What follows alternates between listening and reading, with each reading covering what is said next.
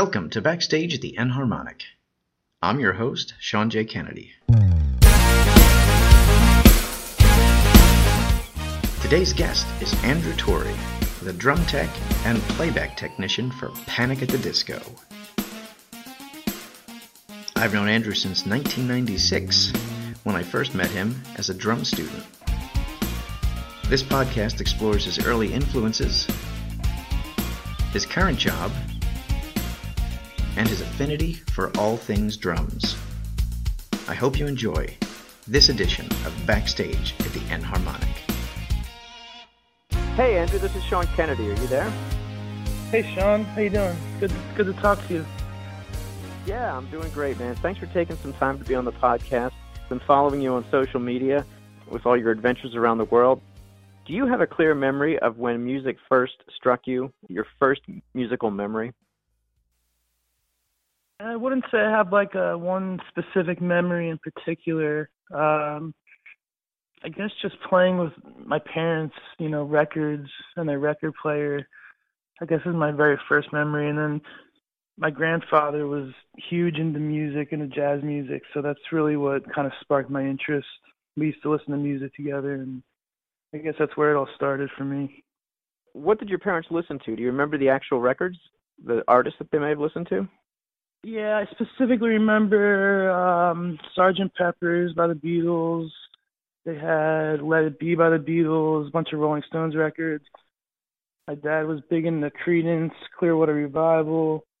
So a lot of rock, stuff from their day, but stuff that I still appreciate to this day. So I guess it was an important step in my musical journey. I should tell the audience that we've known each other for the better part of 20 years now.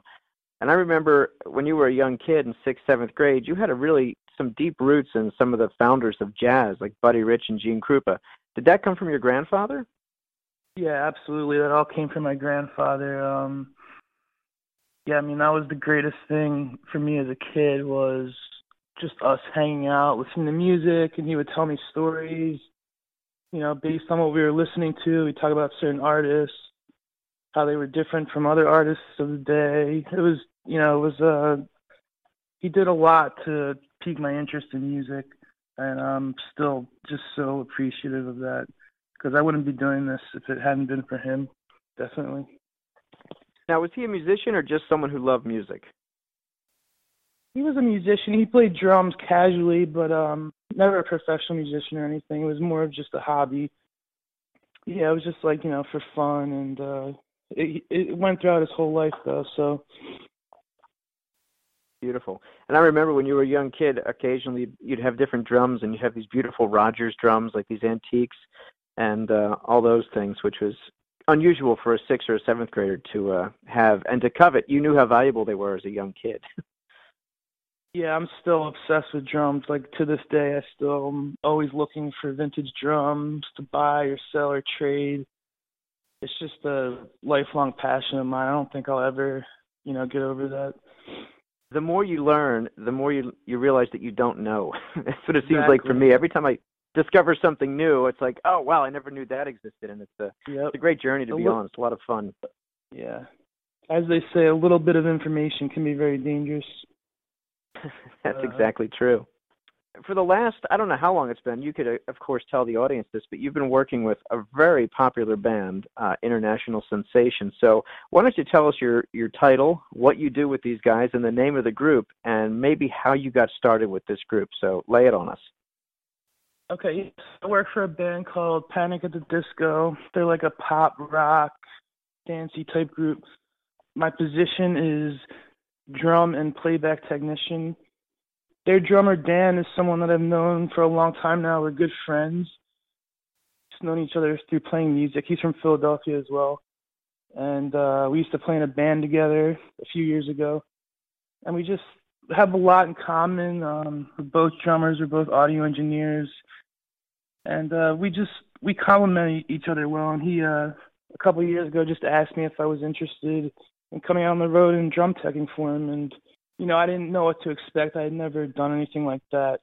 I've been on tour before as a musician playing, but it was a new experience for me, and it worked out pretty well. So I'm really grateful that he asked me. It's been a great experience for me. What was one of the most surprising things that you think you learned on the tour? With such a big band, was there anything that kind of you weren't ready for when you started this experience? I'm always anxious about meeting new people and trying to work with new people and how they're going to receive me. I think the hardest part for me was just meeting new people and trying to fit in, because all the people that work for Panic have been doing it for a long time. They're very confident in what they do, so I kind of had to get in there and try to prove myself right away.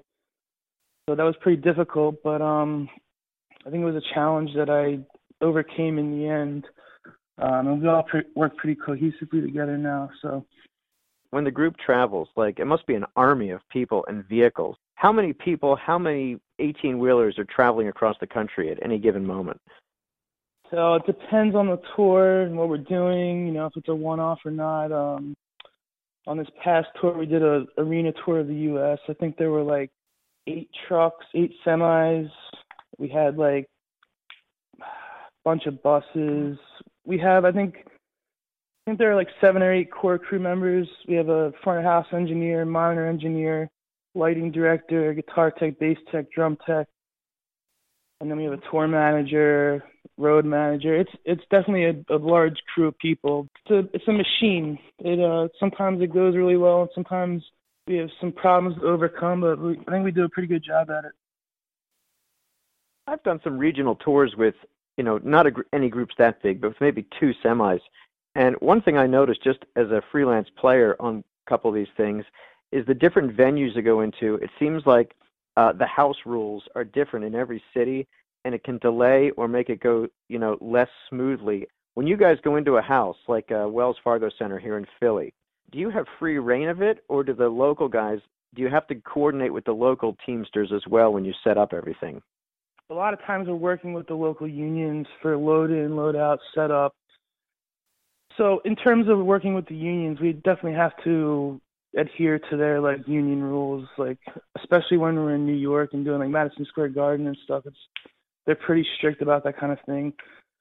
But in terms of our stage setup and everything, that's all advanced ahead of time. So they know what to expect, and if we're doing pyro, we have the fire marshals come out and check it out.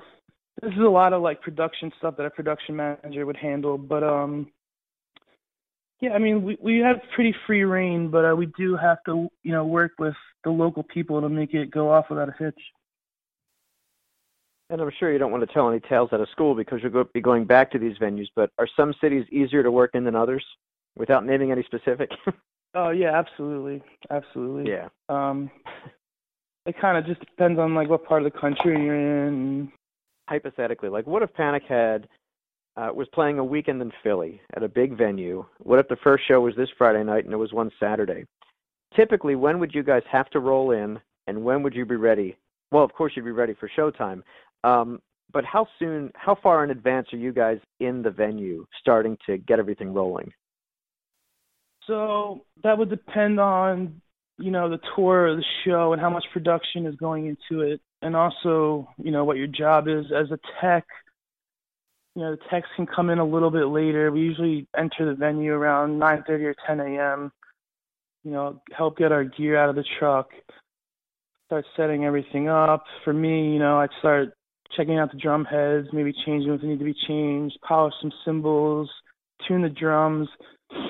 I have to set up the playback rig as well, which is a very important aspect of our show. So, there's a lot of stuff to do. But in terms of daily getting up early, we're not the earliest up. A lot of the riggers and people setting up the staging are going to be the first ones in the venue. And is that the day of? If you had a Friday show at 8 p.m., would they start at 9 a.m. Friday, or would it be the day before? Yeah, so for this past tour, it was all day of. There are a lot of big arena tours that will come in, a day or two in advance and set up. That's all worked into their schedule because the production is so big. But we had it worked out that it could all happen in one day. We also started the tour with a week of rehearsals in the same venue where we could practice everything.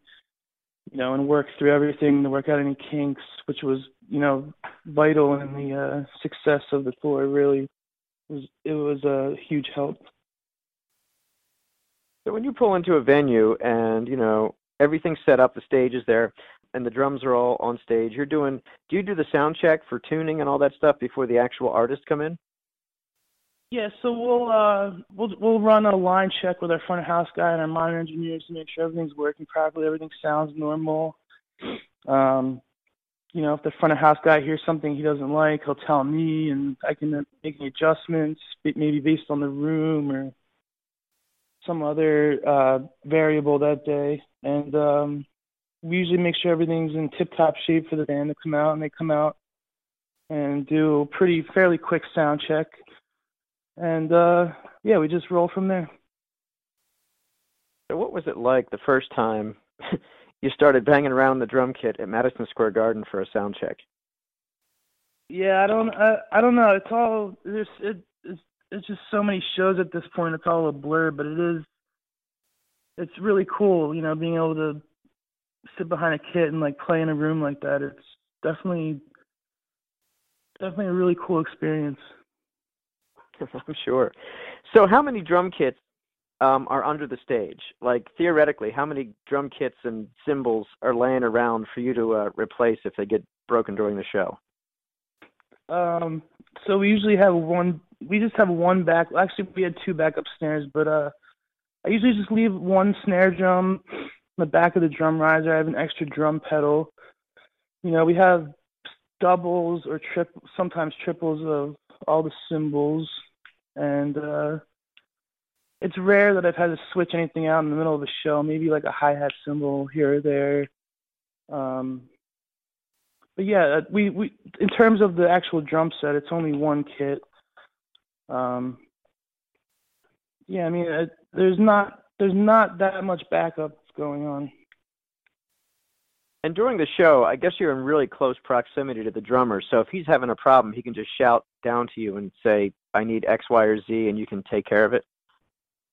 Yeah, so when I first started, I was sitting behind the drum riser, directly behind Dan, their drummer, so he could literally just put his hand down or turn around and tell me if he needed something.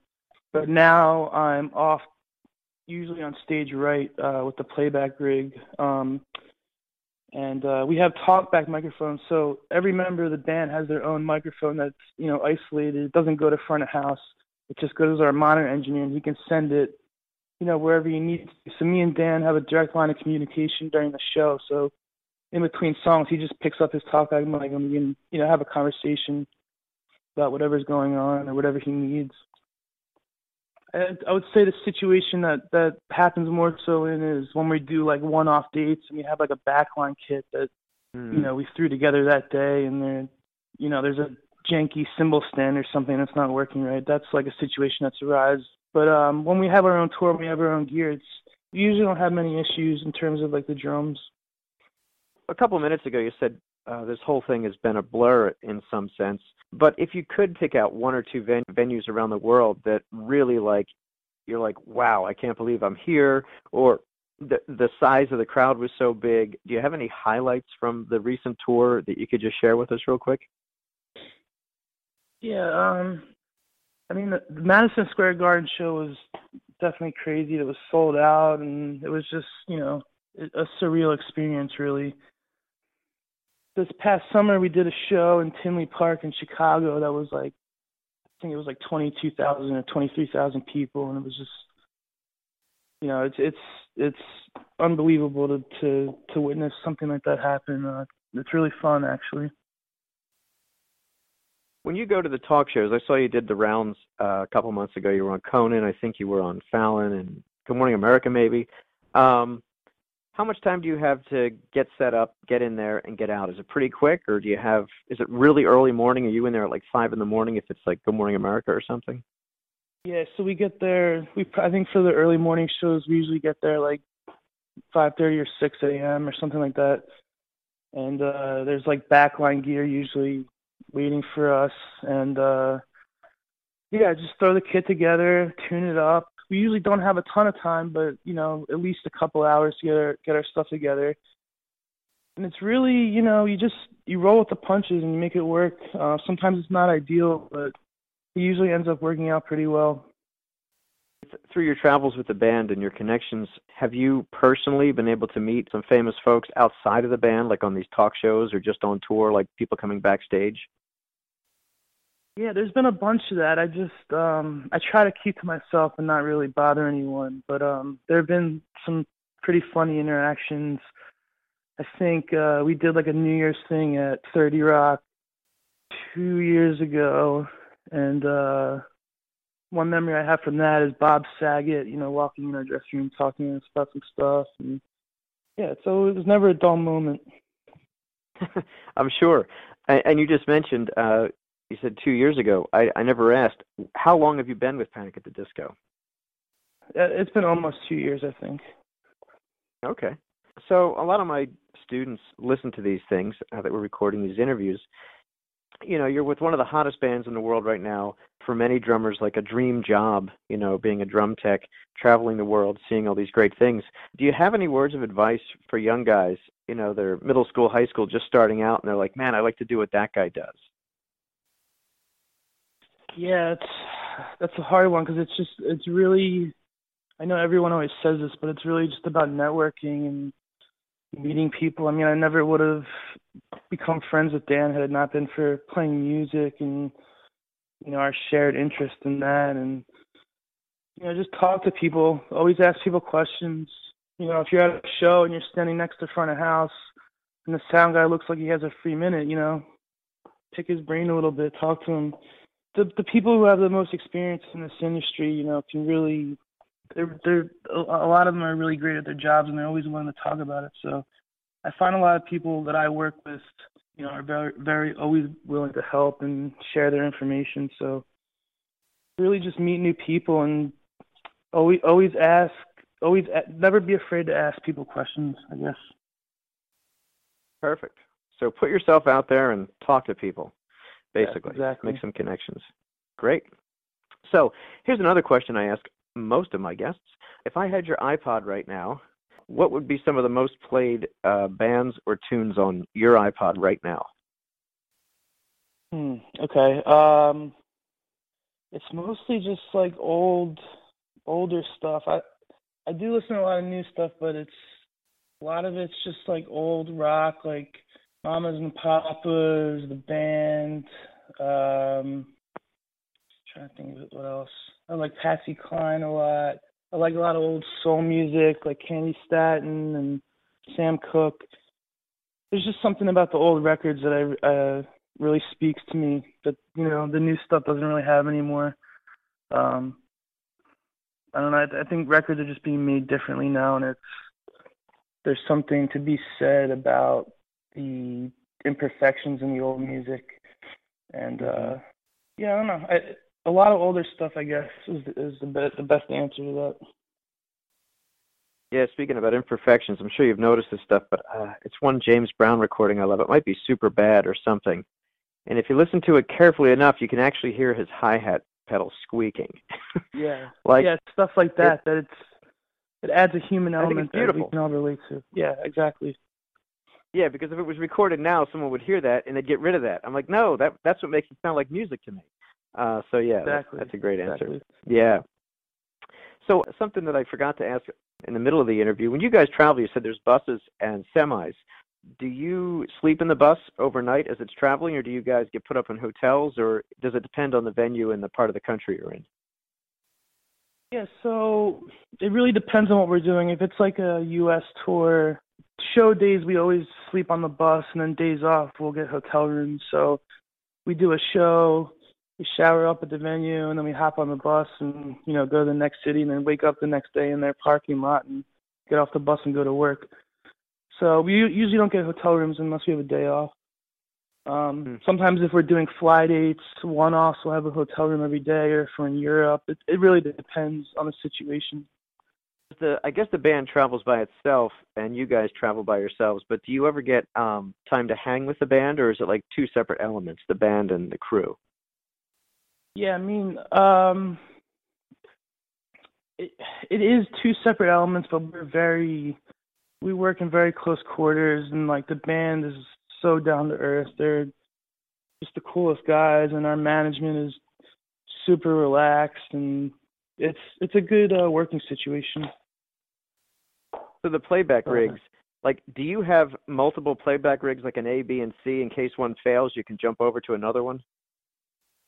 Yeah, so we just have a redundant system where we have 2 Mac laptops that are basically completely independent of one another, and they run through a DI, which has a tone running to it, and when the tone is interrupted, let's say the first computer were to stop and that tone were to be interrupted, it automatically switches to the B computer. So in that sense, it is a fail-safe.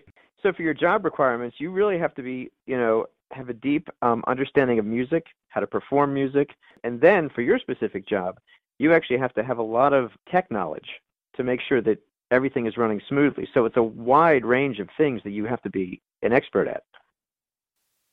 Yeah, the tech part of it is a big thing. I definitely have learned a ton of stuff just from doing it every day. I'm definitely way more confident in it now than I was when I started. Yeah, and you just have to understand the signal flow and how everything's working so that when something happens, you can jump in there and fix it and pinpoint the problem. I mean, that's what it's all about. And it helps because Dan, their drummer, is also super into the technical side, and he's the band's musical director, so he'll, edit files on the fly in Ableton or something, and then he'll give them to me, and I'll have to load them on the computers. But he's like super into the playback rig and how it's working, and we talk about it all the time. Maybe let's try this piece of gear instead of this, or so it's actually a lot of fun, talking shop with him because he's like really into it, and it helps having him there to bounce ideas off of and work through situations together. Other than that, I'm just, I do audio engineering when I'm back home in Philadelphia, and still buying and selling drums. And I just started playing in a new band called Palmas, which I'm excited about. And I'm just trying to stay busy, mostly music-related stuff. And it's been fun. Well, Andrew, thanks a lot. It's been a pleasure talking to you, and I'm really happy for everything that's happened to you in music, especially since I've known you for so long. Very proud of all your accomplishments, and I hope to meet up with you soon and talk some drums with you. Yeah, thanks so much for having me. It's been a pleasure. All right, man, great. We'll see each other soon. Bye-bye. All right, take care. I hope you enjoyed this edition of Backstage at the Enharmonic. Thanks for listening.